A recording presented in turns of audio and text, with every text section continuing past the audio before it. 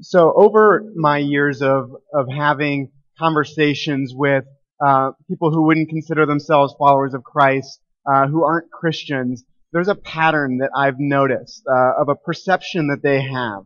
There's a perception that Christianity and the Bible are just filled with a bunch of things that we aren't supposed to do or aren't allowed to do. There's a commonly held belief out there that the Bible is just full of a bunch of don'ts. When people think about the commandments, they think of 3 words.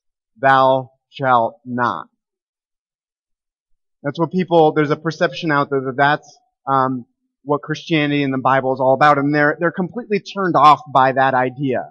And you know what? I don't really blame them. If that is the idea that they have of being a follower of Christ, is that it's just it's a list of things that we have to follow that we shouldn't do, I don't blame them for being turned off by that.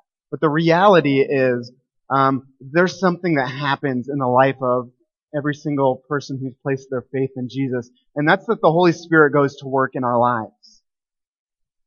That the Holy Spirit goes to work and brings us into a closer relationship with Christ, and brings us into a closer image of the person of Christ. And that doesn't come about by us just simply following a list of things that we're not allowed to do. That would be an incomplete recipe, if you will. To put it into an image for you, say that you've never had muffins before, never made muffins before, and so someday you just get a desire to go and bake some muffins. And so you go online, you download a recipe for muffins, you print it out, and all that it says on that recipe is, don't add too much flour.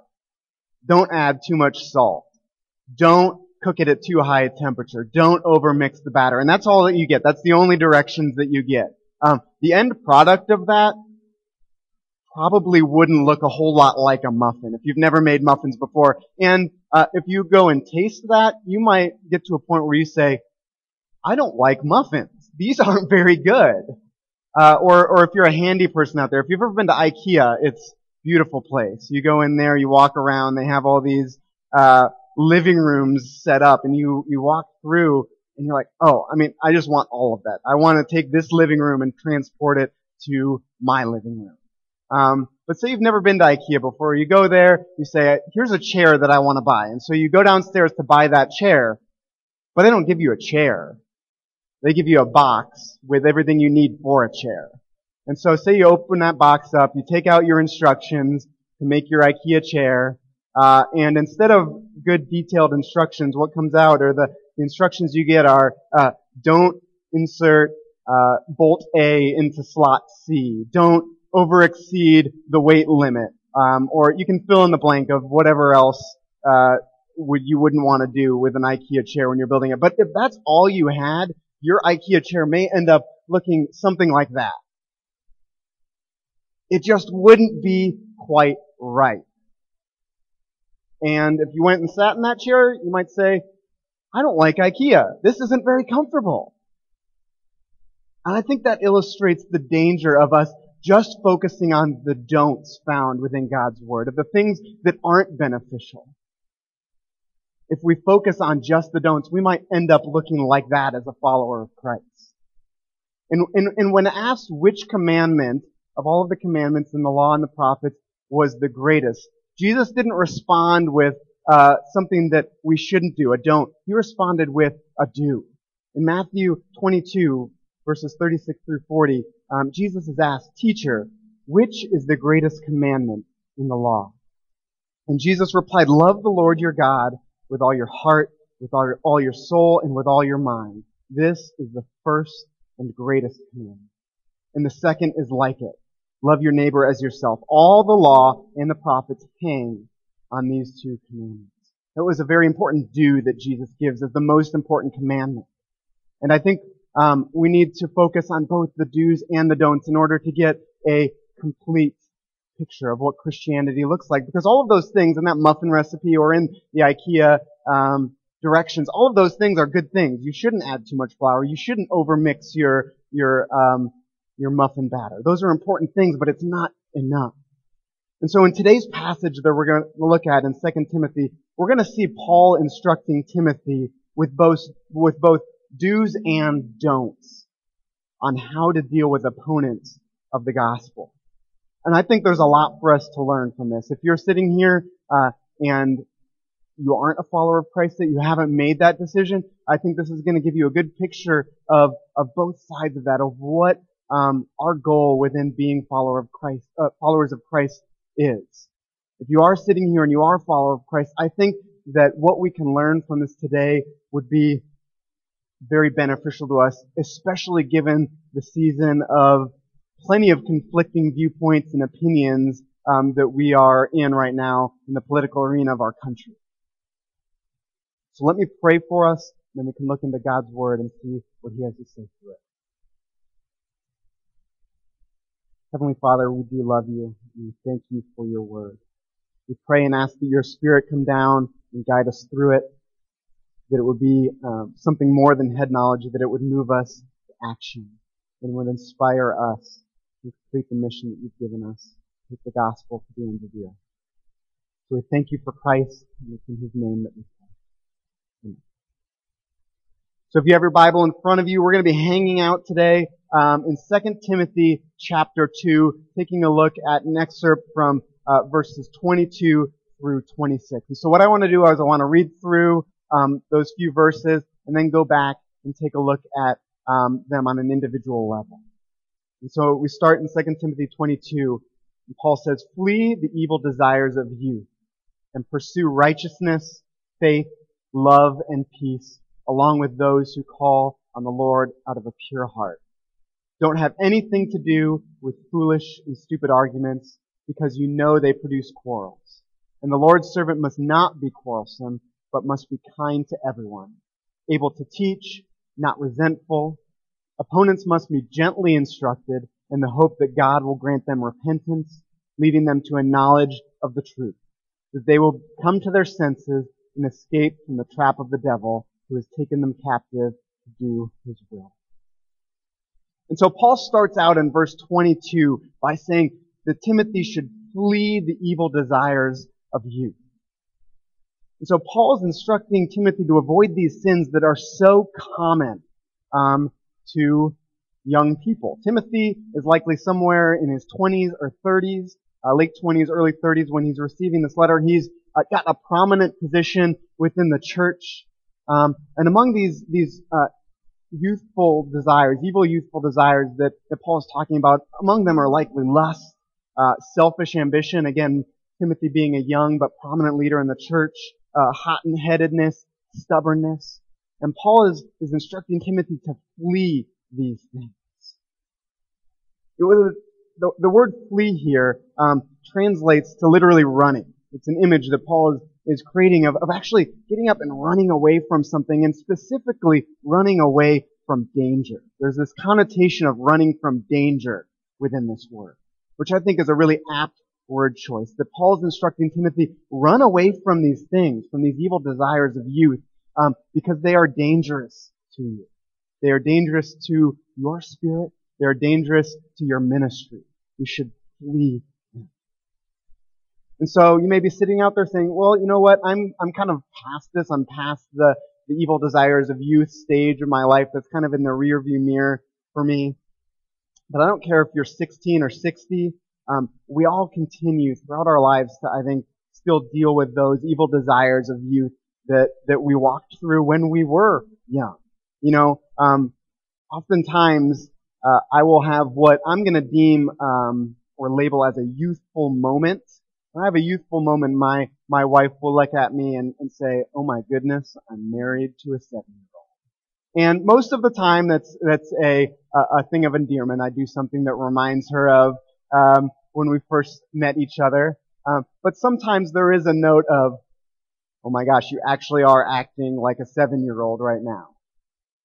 And I think that probably won't stop whether I'm 27 years old right now or when I'm 67 years old. We all continue, whether it's the endearing qualities or the not so endearing qualities. I think we continue to wrestle with those throughout our life. So I think we all can still learn, no matter what your age, from this idea that Paul is giving Timothy to flee the evil desires of youth. We have to continue to flee. We can't stop running. And so there's a don't. There's a something that we shouldn't do. We should avoid the evil desires of youth. But there's another side of that Paul gives us. He says, flee the evil desires of youth and pursue righteousness, faith, love, and peace. And so Paul gives direction to that first part of his statement by urging Timothy not only to flee the evil desires, but to pursue the spiritual virtues of righteousness, faith, love, and peace. It's not enough to just run away from the sinful things in our lives. We have to purposely pursue the good things. To put this into a geographic image for you, imagine you live in the middle of Iowa, in the middle of cornfields. You get to a point where you say, I just have to get away from cornfields. I need to go to the Rocky Mountains, get away from these cornfields. You just walk out your front door and start running without direction. There's a pretty good chance that you may just end up in the cornfields of Minnesota, or the cornfields of Nebraska, or the cornfields of Illinois. If you just go out without direction, without purpose. And I think the same is true with our sin. That if there's a sin that we need to get out of, we're convicted by it, and we just run away from it without direction, we might find ourselves just stuck in a different sin. We have to flee with purpose. We have to pursue. We need to pursue righteousness, faith, love, peace, and above all, Christ in our lives, in our attitudes, and our actions. And the end of this sentence shouldn't be forgotten either. He doesn't end on pursuing those things. He says, pursue them along with those who call on the Lord out of a pure heart. That is so important. This isn't a solo project that we've been given. This is something that we're to do together. This is something that God has given us relationships. God has given us brothers and sisters in Christ to support us in this pursuit. That's why I think within our church, Life Together groups are great, because it's a smaller group that we can support each other in this pursuit. We got those starting up next week. If you're not plugged into one of those, just want to take a moment and plug that and say, I think that it's a really great and valuable thing to get plugged into, because this isn't a solo thing. If it is a solo thing, we're going to have trouble with it. We're going to have a lot more failures along the way. We're supposed to pursue these things along with our brothers and sisters in Christ. And so Paul continues, and he says to Timothy, don't have anything to do with foolish and stupid arguments, because you know they produce quarrels. And the Lord's servant must not be quarrelsome, but must be kind to everyone, able to teach, not resentful. And so Paul, and this isn't by accident, he starts with the thought of us looking inward at ourselves and fleeing these things, and fleeing the wrong things of life, the youthful evil desires, and pursuing the spiritual virtues. And that's not by accident. These are important things for us to do as we focus on then moving outward. Paul says, don't have anything to do with foolish and stupid arguments. And so we can gain by context here that this was something that was an issue where Timothy was ministering, that there were these public arguments just about things that really didn't matter, but they produced these quarrels that were much bigger than they should have been. And so Paul is instructing Timothy, have nothing to do with those. It's not like avoid those, do your best to avoid them. Have nothing to do with them. And so there are two words here that he uses to describe these arguments. You got foolish and you've got stupid. And so the word foolish here can also be translated to the word ignorant or uneducated. And the word stupid, the Greek word there, is actually the base for the word that we have in our English language for moron or moronic. So this is pretty clear and strong language as to what Paul thinks about these type of arguments. He's saying have nothing to do with these ignorant, uneducated, moronic arguments. And so this is what Timothy was dealing with in a public arena, but I think that we deal with this on a daily basis in our own lives today. And so what does that look like today? What are these foolish and stupid arguments? And as I was thinking about this, a couple of images just kept popping into my mind of what a foolish and stupid argument looks like today. I think it looks a lot like that. For those of you who might not be as tech savvy, We have the icons up there for several different social media outlets in the world. I'd say social media is a breeding ground for foolish and stupid arguments. I've seen marital disagreements spill onto Facebook. I've seen friendships end on Facebook. I've seen one Christian completely rip apart another Christian on Facebook in front of everyone. This is a public, foolish, and stupid argument. I think that this is how we are dealing with this idea today. Maybe the number one way that we are dealing with it. Social media is a public forum with an endless supply of opportunities for foolish and stupid arguments. There's plenty of bait out there, and we're really good at snatching up that bait. So in Paul and Timothy's day, these arguments took place in person in a public forum. But in today's world, much of these type of arguments take place from the comfort of our desks or our couches. But the idea behind all this is still the same. Have nothing to do with it. Have nothing to do with it. Think before typing. Think before hitting enter. And the real damage of these arguments comes from the quarrels that they create. There can be a foolish and stupid argument that seems insignificant, that the subject matter of it doesn't seem so important, but they can stem these quarrels that really get into the core of relationships. The end result is oftentimes conflict within the church or the lost opportunity to minister to someone who doesn't know Christ. That's the end result of quarrels. And so for that reason, Paul instructs that the Lord's servant should not be prone to quarrels.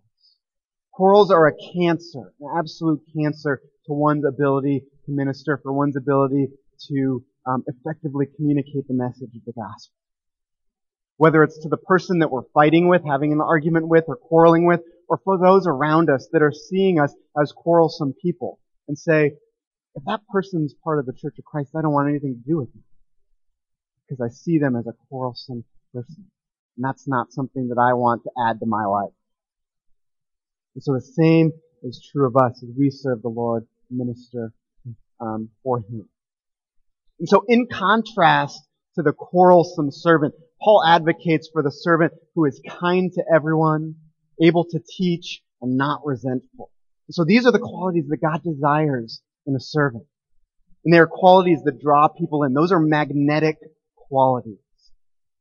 The kind person, the person who can effectively communicate, the person who doesn't hold a grudge, the person who isn't resentful, that's the type of person you want to be around. It's the type of person you want to listen to. They're magnetic qualities. And that's what Paul is advocating that we as God's servants should have.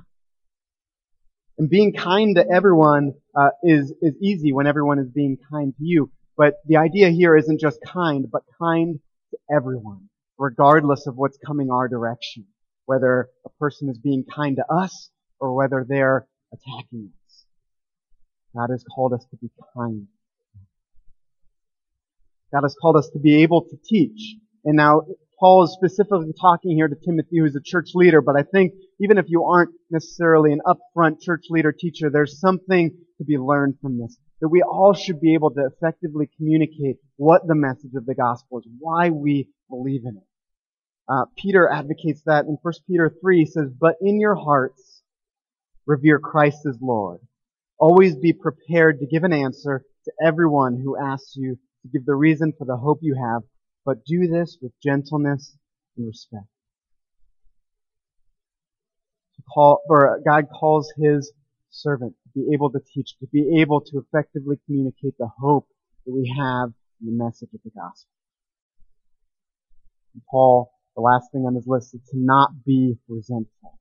And the word for resentful here means to exercise a patient forbearance, if you will, as people oppose you, as people attack you. A patient forbearance. That even in the midst of a disagreement that may not even be very civil, we should not hold a grudge, that we should not be resentful. These are the characteristics that God desires. And He desires them for a purpose. Paul continues in verse 25 and he says, "Opponents must be gently instructed, in the hope that God will grant them repentance, leading them to a knowledge of the truth. And this is the thrust of this entire thought leading up to this.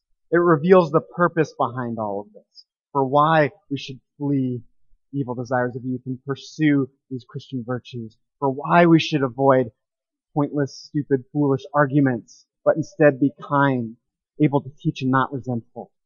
Timothy had no shortage of opponents. The same is true for Paul.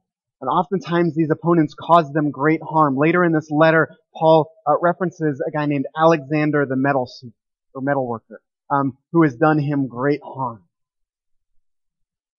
There's no shortage of opponents for Paul and Timothy. And the same is true for us. There are no shortage of opponents to the Church of Christ. They are many. Many of them hold positions of influence and authority. And harm, whether or not it's physical, it may be physical, it may not, harm very well may come to us at some point. But our number one goal within all of that cannot be to defend ourselves. That's the natural desire when someone comes at you with fists raised, so to speak, to put your fists right back up and defend yourself. But that cannot be our number one priority. Paul is calling Timothy to gently instruct his opponents rather than antagonize them. And this is to be done in the hope that God will grant them repentance, leading them to a knowledge of the truth. And this is an important point to remember, that we have truth on our side. We have truth on our side. Winning is easy when you have truth on your side. We can win. We can win the argument. But that isn't enough. That's not what we've been called to do. We haven't been called to win. We've been called to win over to God.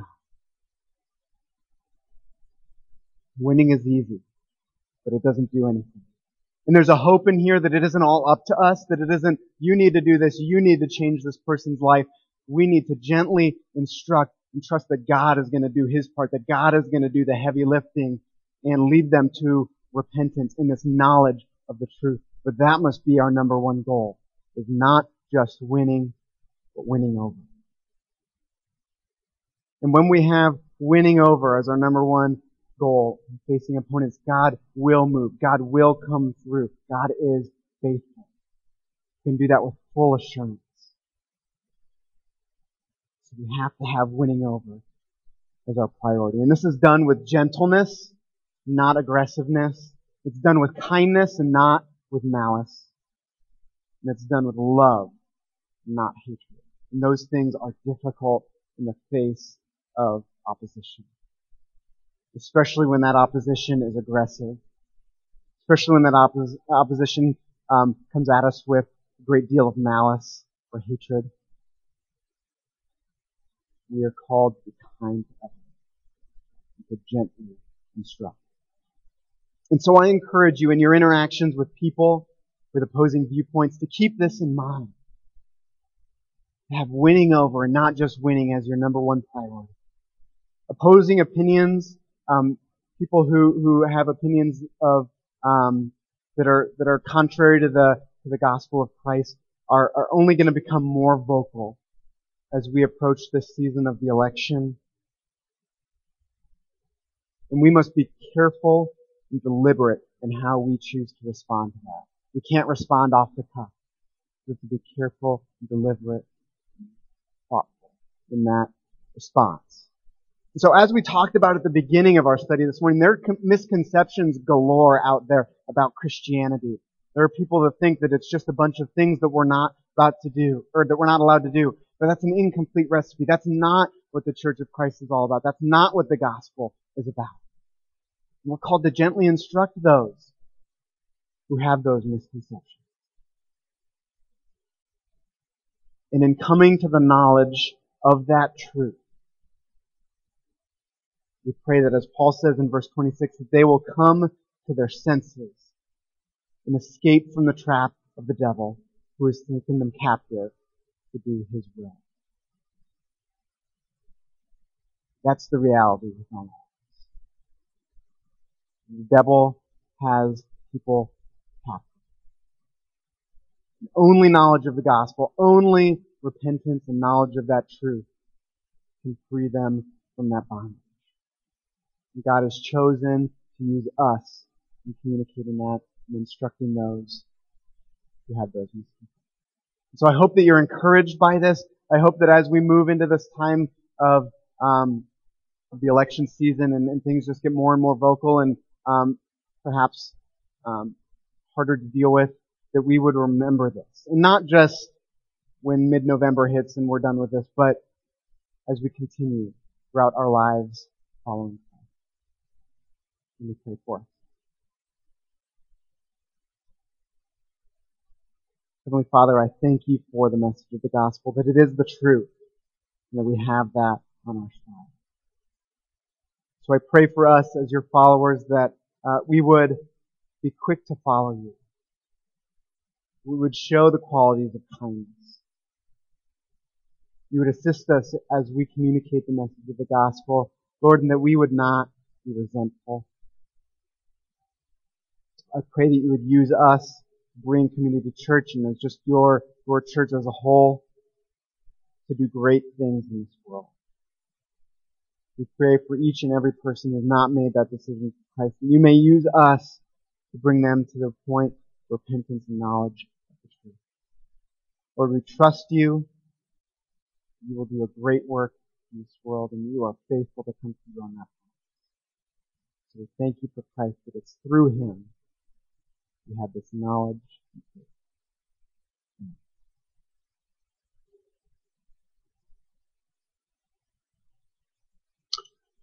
Thank you, Alex.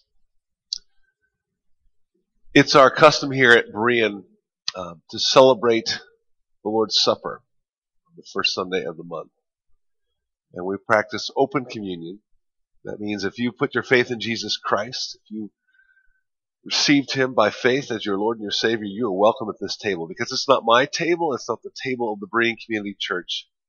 It's Jesus' table. And he is the one who invites you here. But just to kind of piggyback off of what Alex shared today, think about this. Jesus Christ, the sinless Son of God who put on flesh, he came to earth. He could have won the argument that I am God, couldn't he have? He could have won that argument. He could have said, I am God, and I'll show you, and brought judgment on this earth. But it wouldn't have brought redemption. Jesus chose to win a different argument. He chose to win the argument with sin. To settle that account. That we as men and women need a Savior. And we needed somebody to pay that price. And it was Jesus, the sinless Son of God, who did that for us. Earlier, at the beginning of the service, we sang a song called Agnus Dei, which in Latin means Lamb of God, which comes out of John, where John the Baptist says, Behold the Lamb of God who takes away the sin of the world. Today, at the end of this service, we're going to celebrate remembering what Jesus did to win that argument with sin. That we are no longer condemned, but we are indeed made righteous by his sacrifice. But we also come to this table sober and, admitting the truth that we are sinners in need of a Savior. In fact, we, at this, our custom here is to really examine ourselves in the instruction that the Apostle Paul gave in 1 Corinthians chapter 11. He says, Therefore, for whoever eats the bread or drinks the cup of the Lord in an unworthy manner will be guilty of sinning against the body of the Lord, body and blood of the Lord, and a man ought to examine himself before he eats the bread and drinks of the cup. For anyone who eats and drinks without recognizing the body of the Lord and eats and drinks judgment on himself. That is why many among you are weak and sick, and a number of you have fallen asleep. If we judged ourselves, we would not come under judgment. But when we are judged by the Lord, we are being disciplined so that we will not be condemned with the world. So we're just going to take a few minutes here, and Myrna's going to play softly in the background.